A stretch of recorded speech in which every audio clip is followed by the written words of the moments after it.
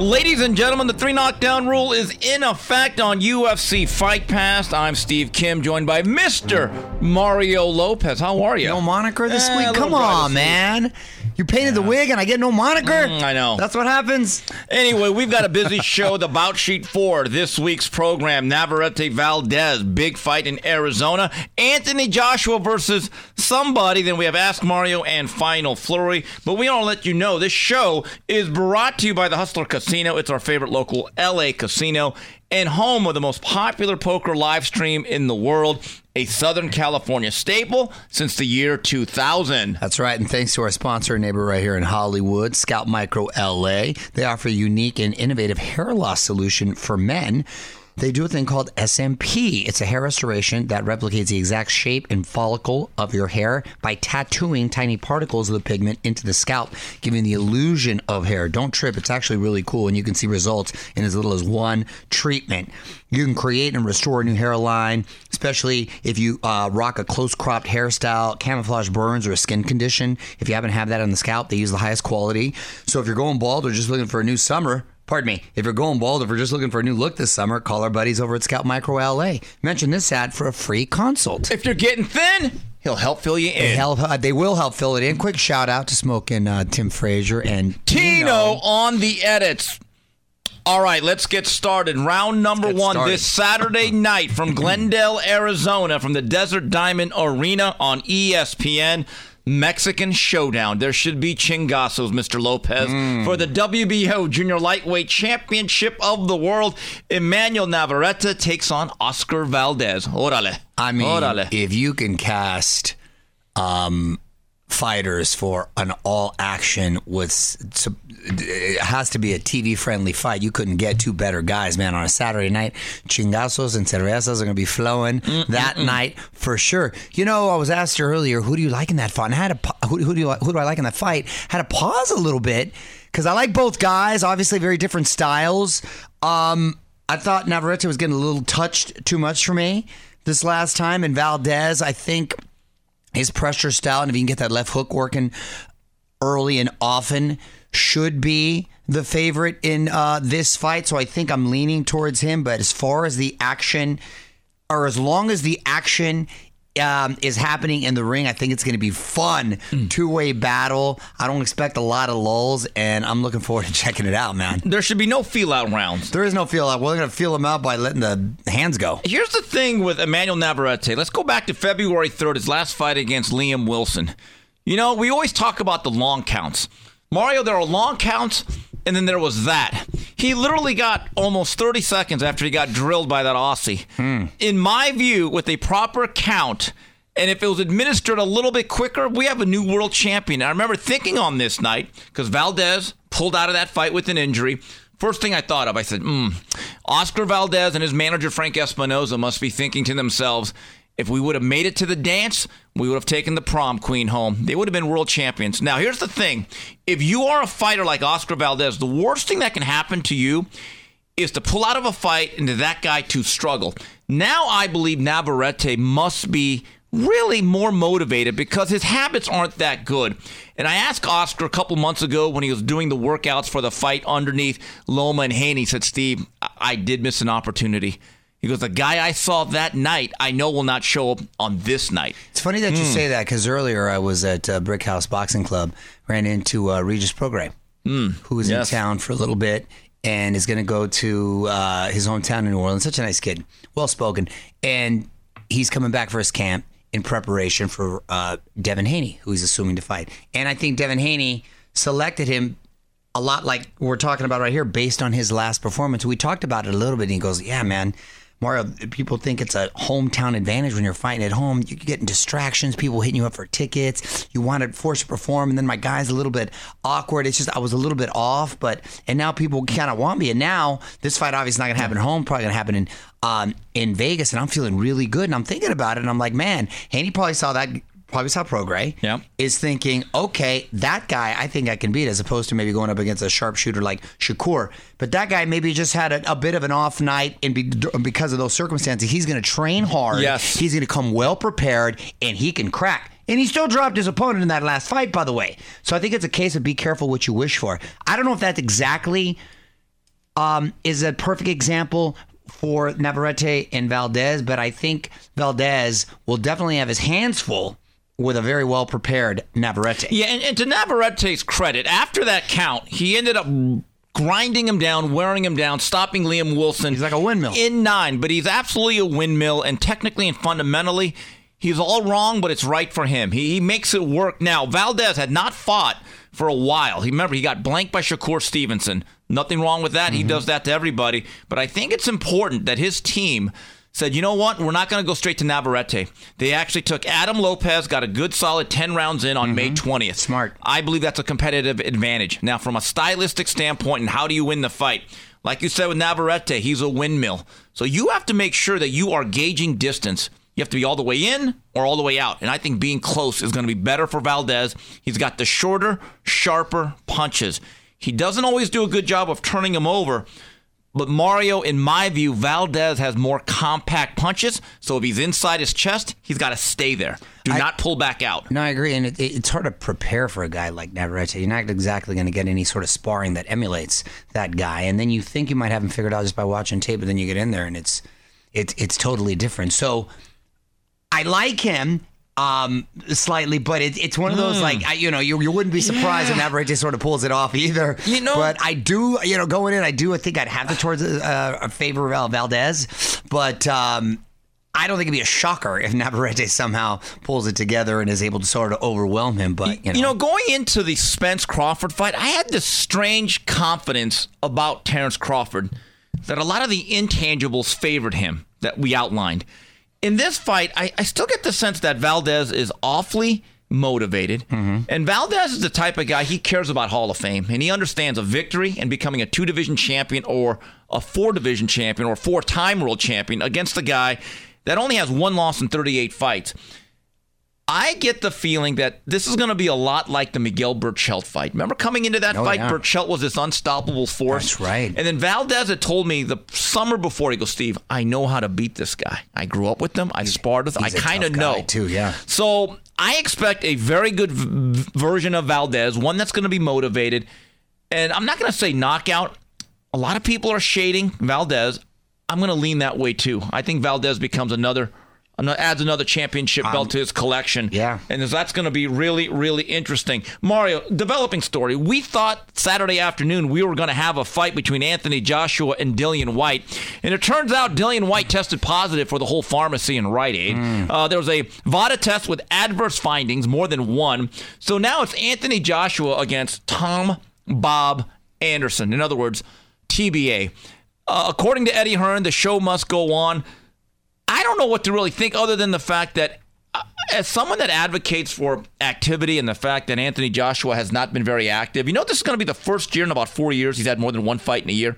I don't care if they put up a mannequin. I actually agree with the decision to let him fight. No, I agree. And look, no one was asking for that fight anyway. No one was clamoring for the Dillian White fight. So it was sort of a ho-hum when it was announced and sort of a ho-hum when it was canceled.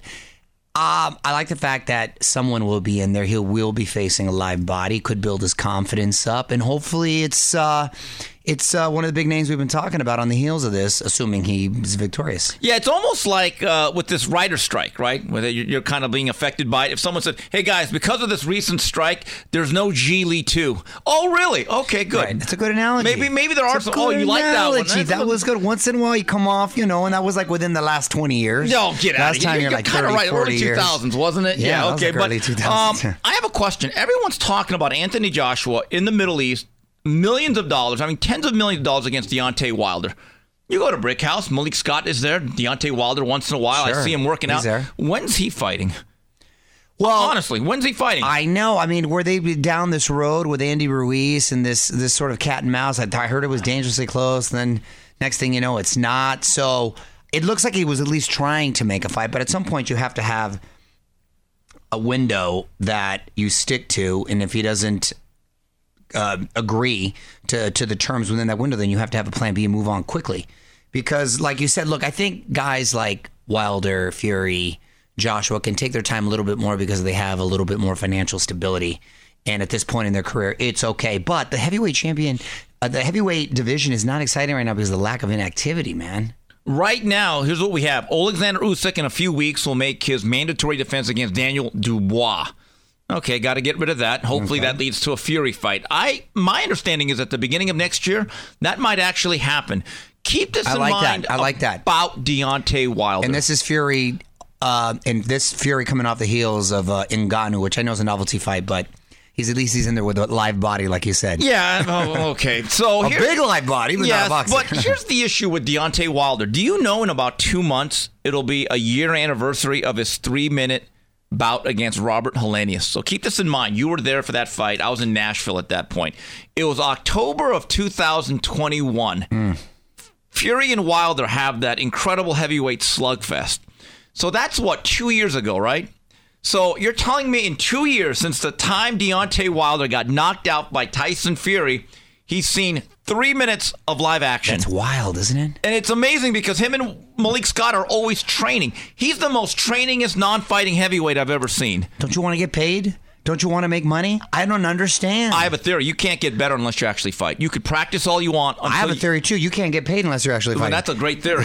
My financial advisor, if you're E.F. Hutton, I would listen to you. So I don't understand this whole thing. And there's some things that Deontay Wilder says where you could tell he's a little bit perturbed with certain people. And I'm just, look, he starts chirping about the finances of the game, the people that head careers, the people that run them. Like, what are we talking about? But anyway, Deontay, Malik, I hope you have a fight soon because at the end of the day, Proverbs, Mario Lopez, book 1, chapter 1, paragraph 1, you don't fight, you don't get paid. It's really that simple. Listen, I think when boxers start to become their own managers and financial advisors and start focusing on other things other than fighting, that's when they start to have these long droughts in between their bouts and they can't take their eye off the ball. You got to fight, man, and get yourself a good team around you to keep you busy, keep you active, and keep you in the ring so you can continue to make money. Otherwise, you hear all this chirping, and it's nothing but a distraction and doing yourself a disservice. There's a phrase called dying on the vine, and there's been a particular pattern this year, going from Josh Taylor to Teofimo Lopez. I would say this generation. To Stephen Fulton against Inoue. Wouldn't you? Right. Well, no, it is something that is a virus that is spreading. And then you have Errol Spence against Terrence Crawford. The fighter that has been more active or has had a more recent fight than the opponent. And again, it's just a variable because talent wins. Talent and execution and performance. But this year, I'm just telling you, Canelo at least fought in May. We may have not been overwhelmed by his fight against John Ryder, but Jermell Charlo, for as talented as he is, he has not fought for over 14, 15 months coming into their battle, September 30th. Oh, I want to talk about him a little later, too. Yes, it matters, though. That's all I'm saying. Absolutely. All right, when we come back, we'll have more of the 3 Knockdown Rule with Steve Kim and Mario Lopez. Now, a word from our sponsors. This podcast is sponsored by LA's very own Hustler Casino, home of the most popular streaming show, Hustler Casino Live, which will be celebrating 2 years on August the 3rd. And make sure to vote for up to 9 of your favorite poker players for the epic All-Star Game on August 9th. Go to hustlercasino.com/All-Star to vote. And we are back on the 3 Knockdown Rule on UFC Fight Pass. Gentlemen, if you'd like to get involved with the 3 Knockdown Rule and sponsor our fine program, we still have some slots available. Please reach out to us by emailing info@boxbid.io. Once again, that's info@boxbid.io. Boxbid.io is an online platform that is launching soon that helps public figures and professionals in the world of boxing get sponsorships. We are proudly working with Boxbid.io. All right, moving on to the fight review, fight preview Saturday from the American Airlines Center in Dallas, Texas. Jake Paul with a clear-cut 10-round decision over Nate Diaz. Mario, you actually watched this. I did watch the fight. You didn't watch it? I saw highlights. I saw clips. Okay, listen. I mean, I was at the beach with the fam. We're out there, came home, and it worked out. I actually saw the fight before too with Serrano. Yo, who was that little white girl she fought? Heather Hardy. Might be the toughest chick I've ever seen. She took an ass whooping like she just ripped off everyone in that arena. It was what a beating she took, and she kept coming. It was like Rocky Balboa. She just wanted to survive all the rounds. All right, the main event here. Oh yeah, you sound really impressed by what you saw there. Here's the thing. I love me some Nick Diaz, man. I love, or some Nate, pardon me. The Freudian slip there. His brother's Nick. Those guys, you have to understand this. Those guys in their prime were absolute monsters. Just truly tough, gifted individuals, because black belts in jiu-jitsu, always been just great fight, good boxers. I mean, their extension on the leg, and known for their cardio, which is ironic because they smoke a lot of weed. They're not shy about saying that, but they're known. They do triathlons all the time, but they're always in shape. Nate now is almost going to be 40 years old. He's been out of the UFC. It showed for a while, but still has his insane cardio. Meanwhile, Jake Paul's over here looking like he's had a whole pharmacy in him. My guy's got a. He's got a masseuse with a nutritionist, with a magician, a juggler. His team is like 20 people deep out there. And he said he spent like $500,000 in the training camp. And I was like, all right. And he still looked very amateurish to me. Look, I give anyone props that steps in there. But I don't see major strides in his improvement as far as fighting acumen. He came out very aggressive in the first, started catching Nate with some big shots. I go, oh man, it's going to be all she wrote. Because Nate's reflexes, and I love the guy, but they're shot. They're not there anymore. And as opposed to MMA and grappling, you can be a lot more passive and grabbing and take your time. Boxing, you see that punch, you got to slip it. You got to parry it. You got to get out of the way. So he was a little more elusive than I thought. But the first round, he was taking some big shots. I thought that was going to be all she wrote. Little did I know that he was able to kind of work himself back into the fight. He did get caught with one shot. He was a little off balance coming in, but it didn't seem to affect him because he was starting to put his punches together. He looked like he was punching underwater. He looked like, you know, when you're dreaming and you think you're fighting when you're dreaming? Yeah. That's what he looked like. Like how you think you're fighting when you're dreaming. But he was still being effective, Kim. He was still putting his punches together and being effective. He had the whole crowd on his side. You know what he ran out of? Rounds. 2 more rounds because Jake looked gassed. It was a much closer fight than maybe what you thought with the scorecards indicated. It was a much closer fight. And if he had 2 more rounds, I'm telling you, I think he would have just stopped him. He's never been a heavy-handed guy, but he just overwhelms you with the accumulation of punches. You know what he overwhelms you with? The matchmaking. Give me a break. No, I don't. But I'm talking about Nick. Forget Jake Paul. I'm talking about Nick Diaz. I don't think he hurt his legacy at all, to be honest with you. Look. And now he's talking about wanting to fight him in MMA. Very different. That's very different, and that's going to end. That's going to end in a bad way. Because once you grab someone, and if you don't know how to grapple, or you don't know jiu-jitsu, or you don't know submissions, that's going to be all she wrote. Here's the facts about Jake Paul. He's 26 years old. He's 7-1, 4 knockouts. This fight was fought at a weight limit of 185 pounds. Nate Diaz is usually fights 155 and 170, mind you. Right. Again, his matchmaking is superb. And he's built like a bag of milk. My guy does not. He looks like he's never done a push-up in his life. And the other guy looks like he's just been living in the gym, squatting all day. So, based on what you said, do you ever see a time, let's fast forward 2 years from now, and his record is, let's say, 15-1, when he starts fighting other guys like Tank Abbott, Tito Ortiz, okay? You ever see a point where he's good enough to fight maybe the 4th best cruiserweight for the world cruiserweight title? At 200 pounds. You ever see that at all, and that being a possibility? Absolutely not. Absolutely not. But he's carved himself out a niche. There's no doubt. It's lucrative. And it's a very lucrative niche. That's exactly what I was going to say. And it's novelty fights, these crossover fights. So good for him. I never knock anyone's hustle. No. And if he's able to do that, but where I think he loses a lot of people and a lot of respect is when he's like starting to call out Canelo. Okay. And he started, now we're getting... Hold on. Does it help when our boy Oscar De La Hoya says, Jake, dude, what is he good doing? Job. Dude, I think you're going to be good enough to fight for a title. I'm like, Oscar, really? I think he's really trolling. He's got to be trolling. Or trying to sign him? No, he said, really? He said there's a lot. He's his own guy. He's his own promoter. He can't sign him. He's his own promoter. So he lives a very comfortable life in Puerto Rico out there. Yeah. And his brother, by the way, was coming on the heels from WWE. And he's a pretty good wrestler, actually. Yeah. Logan Paul from a WWE event.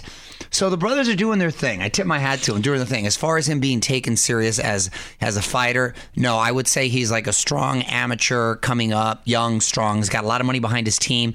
But he was falling for every little feint. Doesn't move the head. He's a 1-1-2, 1-1-2 kind of guy. Went downstairs a little bit. Paint by numbers. Paint by numbers a little bit, but there's no way. Yeah. There's no way we can't be. Forget the cruiserweight. Even think like light heavyweights out there. That it's just no. It's not going to happen. But I'll tell you, the last MMA guy I would like to see him fight is Jorge Masvidal, because the thing about Nate Diaz, it's like I said, it's underwater. They've never been snappy, and it's accumulation. Jorge has hands. But he doesn't have a heavy hand. Jorge has heavy hands, and he's got snappy punches, and he's still relatively younger than Nate. I think that someone who can actually crack back and has a little more snap to his punches, that I would like to see. Yeah, I mean, look, if you're going to continue down this MMA fighter route. I saw Jake Paul's highlights. The Zone did a nice job of cutting up a condensed version of the fight, and I'm not going to lie to you. After watching the Showtime replay of Crawford, Spence, and then that back-to-back, it's like going to an art gallery and seeing Mona Lisa or going to see a Rembrandt or whoever these painters, Monet, and then seeing a stick figure with crayons. I mean, it's just such a different level. You're like, good Lord. No, you got to take it for what it is. You got to. I do. For what it is. Yeah, stick figures and crayons. All sorts of different colors painted beyond the lines. It was kind of entertaining, to be honest with you. I thought it was going to be a blowout. It ended up being kind of entertaining, but then I'd stop at the end. I'm like, what did I just watch? Yeah. Why did I do that? And also, moving ahead, fight preview on Showtime from Oxon Hill, Maryland. Triple header of action, vacant IBF bantamweight titles on the line. Melvin Lopez takes on Emmanuel Rodriguez. No relation. Also, junior welterweight Gary Antoine Russell takes on Kent Cruz, and the talented young welterweight Trayvon Marshall takes on Gabriel Maestre. News and notes, Mario, buzzkill alert. Death, taxes, and the yearly Artur Beterbiev injury that knocks out a fight, so he will not be fighting Callum Smith August 19th. What happened to his jaw? Dental injury. Dental injury? Yeah. Because of sparring? Or no, I think he messed up. Well, his jaw, some sort of infection, something happened. Oh, man. Yeah. I've been there. Yeah, so kids, make sure you brush and floss liberally. Okay. Man, because look, that guy we know is nails, so it's legitimate. But it's funny about him, though. He's well built. He's a human wrecking ball. But he's like a sports car. One thing goes wrong, it's out of service. Because if you don't want... your jaw's... I mean, if he had agree. Come on, your jaw. You're going to get punched, so you can't have a hurt jaw. Yeah, I'm with you on that. Like if you had an ankle or even a knee, okay, maybe because he stays in the pocket. You can't go in there with like a hurt jaw. I don't remember the last time he went through a year where a fight was not canceled or backed up. And like you said, the irony, that's a hard man. It's a hard man. He does push-ups in his fingertips to his knuckles. That's a hard guy. Also, Golden Boy announces September 16th at the Commerce Casino, William Zepeda, Camarón, takes on Mercito Hesta. I like this fight. That's fight. And I mean, that's a fun fight. And that's here. We got to go. Yeah, Zepeda is a whirlwind. But I do wonder, when you go to lightweight, you are now running into... What's the date of that again? September 16th. Okay. It's going to be at Commerce, nice little tent setup. Yeah. Zepeda throws a million punches. I love it. He's an all-action guy. But I wonder, are they going to give him the same treatment they're giving Munguia? I really think Munguia is now managed by the Secret Service. I've never seen a fighter this protected in my life. Oscar texted me, actually. Oh, look at Tom Loeffler. Breaking news? Tom Loeffler just texted me right now. Our next show is Saturday, August 26th. Is it the one we're talking about? No. No, that's the other one. Oh, no, that's the one with Callum Walsh. That's it. Yeah. No, he said, I forgot. Wait, hold on. This is riveting stuff here, by the way. Well, no, but because you mentioned Munguia. Yeah. Munguia Berlanga winner fights Canelo. Okay, but wait a minute. You've heard this before. But yeah, you haven't heard it from the promoter. Oh, no. My question is this. Is the fight done? Well, sounds like it's being worked on, doesn't it? Worked on. A lot of things have been worked on with Munguia. You know what's not been actually completed? A real fight. I agree. What are you breaking my balls for? I'm just telling you what I'm reporting. You got the plug over there with De La Hoya. I'm just saying. Put a little pressure on him. All right, when we come back, ladies and gentlemen, we go to Ask Mario and final flurries on the 3 knockdown rule. Shout out to our boy Oscar Lopez, no relation, from Scalp Micro LA. His company offers a unique and very innovative hair loss solution for men. They specialize in a pigmentation known as SMP. Basically, it replicates the exact shape and size of hair follicles by tattooing little particles of pigment into the scalp, giving the illusion of hair. Don't trip. It's actually very realistic. You can see the results in as little as one treatment. They create and restore hairlines, give the appearance of density to thinning hair. So if it's starting to go, it'll look a little thicker. If you're going bald or you're just looking for a new look this summer, check out our homies over at Scalp Micro LA and mention this ad for a free consult. All right, we're back on the 3 knockdown rule on UFC Fight Pass. We go to the Ask Mario segment of this program. Here's one from Frank Poultry. Assuming Crawford can stay active, it feels like there will be significant buzz throughout the sports world for his next fight. How would you rate Bud's crossover star appeal after last weekend's beatdown of Spence? Well, that was definitely a star-making performance, and those within the sport know he's been a star. The irony is my guy's about to be 36 years old. So I don't want to say he's necessarily long in the tooth, but he's definitely on the backside of his career. And he himself has mentioned only wanting to fight maybe a couple more years. Yeah. And there's a possibility we might be talking to him this next week so we can hear it from the horse's mouth. So look forward to that. I still think with all that said, I favor him against anyone. From 47 to 54, correct. Right? I really do. Even at 54, Zoo, Charlo. Speaking of Charlo, man, those guys have not gotten a lot of positive press as of late, from the Caleb slap to pushing that nice elderly lady to get to the seat. Yeah. Not a lot of positive buzz with it. Is your take, Kim? It's them. They're fiery and they're volatile. I like them as fighters, but the way they behave, what's that old saying? The energy you give is the energy you get back. So it is what it is. And look, there's a lot of personal issues with Jermall still. I'm still not sure when he's going to fight, to be honest with you. I'm really not. Going back to Crawford, it reminds me of Hagler after the Tommy Hearns fight, a guy that everyone thought was unpromotable or tough to promote. After that fight, Hagler started getting commercials with Pizza Hut. I think soda, Pepsi, or Diet Coke had him. He got all these national. He was on Punky Brewster. I remember that. On 227. Remember a bully? Yeah. He had to take care of a bully. Yeah, I remember Punky. Mr. Brockton had to come out and clean that up. But here's the interesting thing about Crawford, having covered him for at least 10 years. He's never been comfortable with the media. He's not the most gregarious, outspoken guy. He is who he is. But the past week, in the wake of that victory, to see him on all these shows that generally don't cover boxing, and for him to say, you know what, I'm going to make the rounds, I think he realizes the gravity of this performance and the fact I need to do this. I may not like to do it. It's not my natural thing, but it's good for me. And so I'm glad he's doing it. And again, me too. On my YouTube timeline, I see like Terrence on all these shows like 97.1, Dan Le Batard. I'm like, wow, these guys really don't talk about boxing. Right. But you know what? To the victor go the spoils. Here's one from Carl Brandt, a very blunt question. Should a 3-time drug cheat, and I think he's referring to Dillian White, be permanently banned from boxing? That is a really good question. Legit. Well, if you're going to ban him 3 times... 3 strikes and you're out? Yeah, 3 times, 3 strikes and you're out. That seems appropriate. Look, we don't know the full story other than maybe he ate something, and I try to say that as without laughing, but maybe there could have been something... we don't know, right? Got to give the guy the benefit of the doubt. But if it's proven that he did cheat all these times, then I would have no problem with that.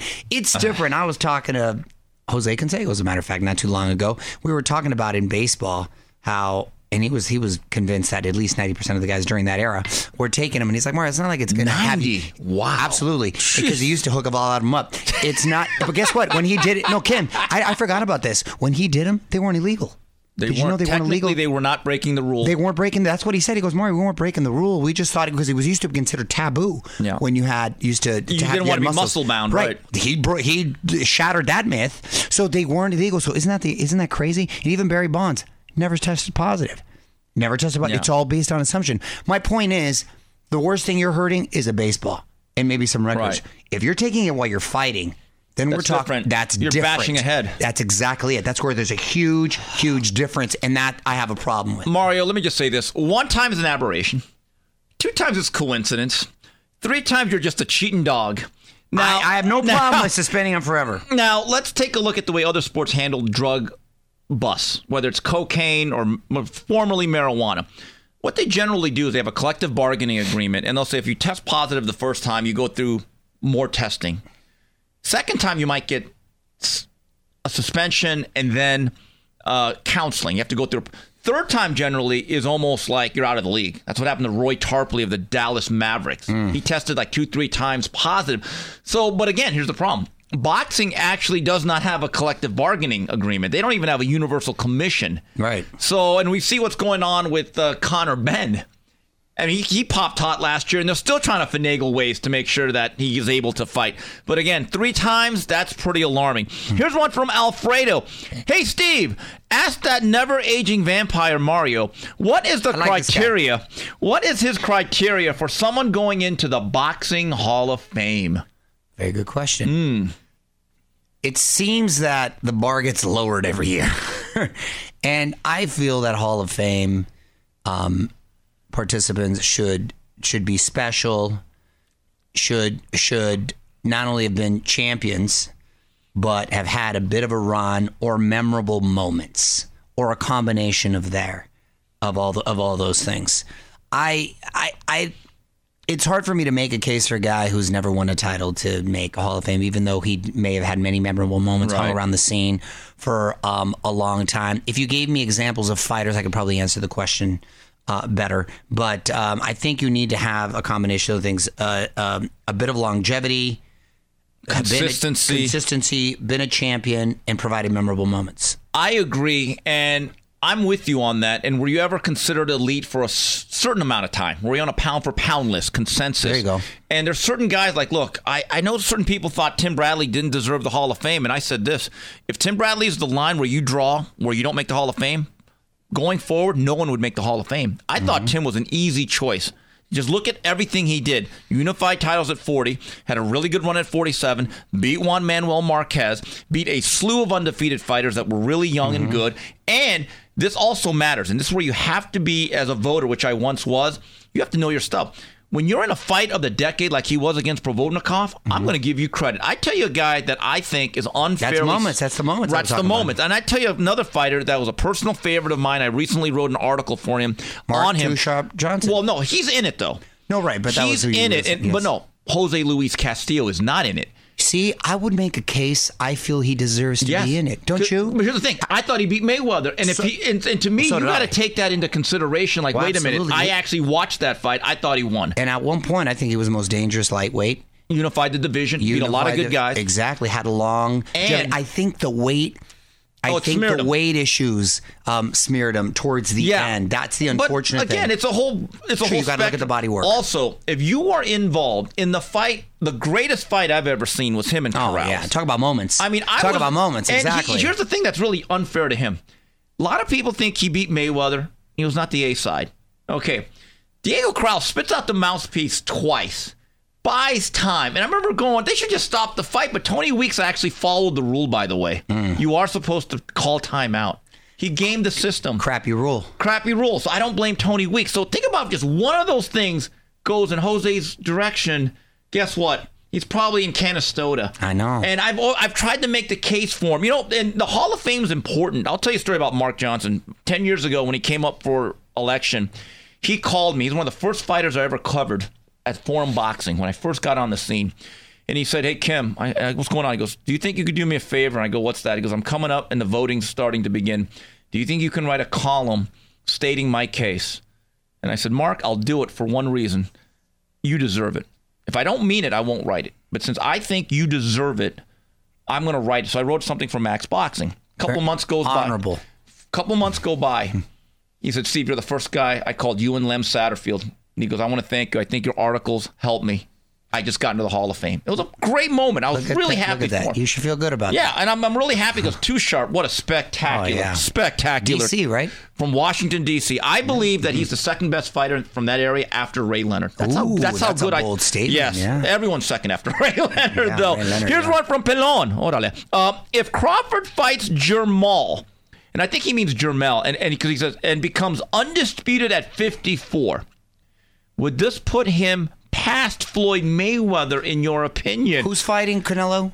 Canelo is Jermell, and Jermell's made it clear, I'm going to 68 to 54, and you don't seem to believe that. Well, that's what I was going to say. Let's take him for his word. Let's say, regardless of what happens with Canelo, even if he loses, he comes back down to 54. Do you give him still a better shot against Crawford than his other brother? Not sure. I actually think, really, because I actually think that doing the whole elevator up and down. When does it work out? When we saw Roy Jones do it, and he's past the age of 30, right? I remember when I saw Chad Dawson do it, and he looked really bad. Oh, he fought at 68 against Ward. Didn't work out. No, I remember exactly. Chris Bird made that. Chris Bird lost the bunt, and he lost to Sean George. Had no legs left. No, right? Yeah. So if I'm Terrence Crawford, I'm saying, hey, Jermell, you really want to do that? Yeah. Go right ahead. Go for it. Yeah. So let's say a fighter. Now we know Mayweather is one of the greatest who ever lived, right? Certain people have him top 5, which I think is a little bit of an over-exaggeration. Most people have him top 10 all time. But should Terrence Crawford go undisputed at 40, undisputed at 47, cleans out 54 with all the belts, he makes a strong case. Absolutely. And the fact that he's doing it at what would be 36, 37. Yes. If he were, by the time he does all that. Starting at lightweight, by the way, where he won his first world title. Absolutely. You'd put him right. You'd put him right there. And I'll tell you what, he's more appealing to watch. He's a meaner guy. He's a meaner guy and is more defensively. Yeah, you can't take anything away. But you never hear anybody, hey, throw on that Mayweather fight. You don't hear that. Well, after 130, after Gaddy. Which that 140. That's what I'm saying. Outside of that, but you throw on that Pacquiao fight. Yes. Throw on that Chavez fight. There are Crawford fights. Throw on a Crawford fight. You throw on some Crawford fights. That counts for a lot. Again, moments. So yes. Moments matter. And here's one from Matt Rolls. Is it just me, or does that Crawford versus Spence beating get worse every time you watch it? It's pretty bad. I mean, people are calling for his retirement. And look, it's one loss, but it's the kind of loss that you got to kind of reassess things. You want to take a long layoff. And I don't know necessarily if he should call it a day, but he's had a lot of stuff happen outside of the rings, and I think that's a bigger factor. Mario, I watched the replay, and Showtime did a really good all access. I know a lot of people are on Stephen A. Smith's ass because he said this guy should consider retirement. And I don't know why the reaction's been so harsh. Maybe because they don't want Stephen A. Smith talking about boxing. He said some wacky things. I'm going to stand up for Stephen A. Smith because it's not about just one loss for one night. It's about the whole spectrum of events, from the car accident, to the detached retina, and the lifestyle. Yes, if all that considered, it matters. Absolutely. You just never want to it almost sounds like you're kicking a guy when he's down, but you have to look at the big picture and look at all the other factors. Do we care about the guy or not? Do we want fighters to be permanently damaged and disabled, or do we actually care? And in watching that fight, I tell you one thing I learned in rewatching it. That first knockdown, I thought originally was a flash balance shot. It wasn't. Mm-hmm. If you actually look at the last 10 seconds of that round when he got backed up on the ropes, Spence was actually buzzed. Mm-hmm. So every punch from that point on, and the third round, Spence showed a lot of heart by making it close. Oh, I know. But Mario, from the fourth round on, that became a butchering. That was a bad beating. I want to see the all access edges. I could still catch that on Showtime, right? You can absolutely on demand that. And they're just, I'm just telling you, Crawford had a look to him that said, I was going to win this fight. He just had that feeling. All right, moving on to final flurries on the 3 knockdown rule. Mario, you had a problem with my industry standard pound-for-pound list. And let's just go through that right now. Number 1, Crawford. Easy. Number 2, Bonsai, Naoya Inoue. Number 3, one of my favorite places, Fruit Revolution in Montebello, the best smoothies. Dude, you gave him love too on Fearless all this. They better be breaking you up. You got a crush on a girl over there? No, but they got the freshest fruit smoothies, all fresh. I mean, just really. Yeah, they got that in a lot of places. No, not like this. There's no sugar. Oh, really? And then also, number 4. Not like this? All-American from Cam Kitchens. Great job last year. What is it? Who? Cam Kitchens, our free safety from Miami. Does a hell of a job there. Number 5, Hustler Casino. Yeah, you sponsor us. You're on my pound-for-pound list. Number 6, Coach Jason Brown and his barbecue skills. The spread that he put out for his fight party. You know what? I'm never inviting you to my house again. I might give you food and drink like galore. You don't have a smoker. You don't have a smoker. I do have a smoker, you rat bastard. And I go, you know what? And you drink my liquor and smokes my cigar and all this. And over here, because of some whack-ass barbecue, there's a trash list. Keep going. Keep going with your trash list. His beef ribs. Oh, God, just succulent. I got some beef for you. Yeah. And then, number 7, Anita Baker, not Babyface. I want to make that very clear. I thought about you. She's coming to concert. Oh my God, I cannot wait to see her. She's coming to concert. And I hope would you go to concert? As long as Babyface isn't on the concert tour, yeah. As long as that guy's not there, get that bum out of here. Number 8, 3 knockdown rule. And then, number 8. Number 9, Scalp Micro LA, Oscar Lopez, Viva Orale. A fruit stand-up. You didn't put UFC Fight Pass. And then number 10, Phil Trainees. The world famous. You know what? I like Phil. I like his Chilean sea bass. But you had a problem with us being number 8. Bro, we took 9 months off. You know how much I respect activity. You know, I don't want to let the people know. You know what I went through. You know what I'm... But we let the people down. I care about our audience. I don't know about you. I care about our audience. Anyway, hey, by the way, I heard, moving on, your daughter's going into competitive cheer. I can't wait till you get into a fight with another parent. This is going to be good. No, I'm not going to. This is going to be good. So she wanted to take a break from gymnastics, right? And her cousins, I think, are getting into it. So she wanted to get into it. So I went to go take her to this school. So both with my son's wrestling and my daughter's now new cheer team, you got kids driving, Kim, almost 2 hours every day just to attend these practices. It's serious business. It is serious. I'm like, these parents right here, tip of the hat to these parents that's sacrificing for these kids. Thank God we don't have to make that long of a drive. It's not, necessarily geographically convenient either, but you're going to do it for your kids. But I can't get over the sacrifice. Bro, 2 hours each way every day for these things. That's wild to think. But that's what you do now because the level has just gone up on with these kids in these competitions. So the competitive cheer, I went there. Dude, it's it's real, intense in the workout, and there's a lot of tumbling and the lifting and the whole. I was like, wow. So she had a private tonight to kind of warm her up. Then she's going right into the mix with all the kids, and it's right in East LA, which is great, and no air conditioning. She's like, oh, I'm sorry, the comment. I go, this is great. It's like a boxing gym. I love it. I said she needs this sort of hardened atmosphere. So yeah, good luck to Gia. She's going to start that. My son's starting his wrestling. He's got his first tournament 3 weeks away, and he's been trained over at Bosco at the high school right there, which, by the way, that high school is the one that had #1 football team in the nation and all that stuff. Shout out to Coach Valencia. He's the best over there. So it's amazing now that the level of the performances of the level of these kids and the competition that they have. All I could say to Gia is, bring it on. Remember that movie? Of course I remember it, Kim. Bring it on, Kim. Bring it on. My little guy's got to step it up, though. He just turned 4, so I'm going to break his little balls. You got to break him into it. And Mario, you did ping pong for a purpose. Good cause there. With Clayton Kershaw. We've gone 7 or 8 years in a row. He's done it I think 10. And instead of golf tournament, it's really cool. You go on right on the field at Dodger Stadium. A bunch of ping pong tables there. And a bunch of bars set up, and there's bands playing, and there's music, and it's fun, and a bunch of stuff for the kids. My kids are running around on the field. As far as the playing is concerned, man, I've done better in years past, but I was paired up with Miguel Rojas, who's great.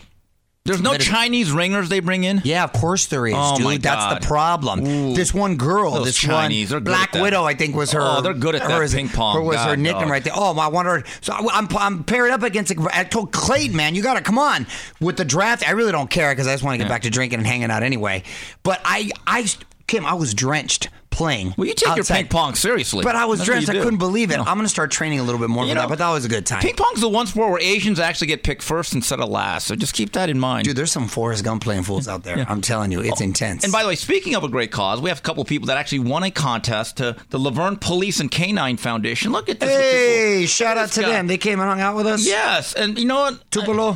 This guy's great, though, isn't he? I like this guy. Kind of looks Asian with his eyes. But anyway, we want to thank them for dropping by. Always a great foundation. But anyway, nice. We want to let everyone know that if you want to sponsor our fine program, email us info@boxbid.io as part of the 3 knockdown rule. I'd like to thank everyone that made this show possible. Hey, before you go, I wanted to ask you, what's up with the X on Twitter now? Why? My God! Do you know the backstory? It's Elon. It tripped me out when I saw Elon's getting musky. I don't know. I like the bird better. Stupid. You asked me a question, I answered it. But I like the X. I like the bird. But do you want to? No, I like the X. School, but I don't want to call it Twitter anymore, though. I just call it Malcolm. You hit the Malcolm. Stupid. Or DM. Doesn't it look cool though? The little thing is. I like the bird. I'm a traditionalist. You don't like change is what you don't like. That's why you rock the same baggy ass sweats like 1999. You rock the same Kim Jong-un haircut. Oh, wait, hold on. It's good looking. You know what I mean? What are you talking about? All that. But the X, I like the X. I want to call it X. I don't want to call it Twitter. Do you want to call it Twitter? I still call it. Wait a minute. No. So what do you mean? I want to call it X. Oh, so do you ever tell your people, hey, I need to send out an X? No, we say we still want to send out a tweet. You call it tweet, but I want to call it. I want to call the. He's eventually going to call all of it X. It's all going to be one company. Yeah, it's going to be. I think X is kind of cool. Can you re-X me? It doesn't sound the same. Retweet me, re-X. Or that means you got to change the whole thing. X. Come on, it doesn't sound the same. Well, no, the thing can be X, but you could still tweet on X. The platform is now Hey, can X. you delete that X? No, it doesn't work. You got to admit that looks cool. No, you don't like it? I like the bird. I like the bird. That's what I do. I'm going to flip you the bird. I'm going to keep it real. All right, anyway, on behalf of Mario Lopez, Tim Frazier, and Tino on the edits, I'd like to say to everybody, till next week, goodbye, everybody.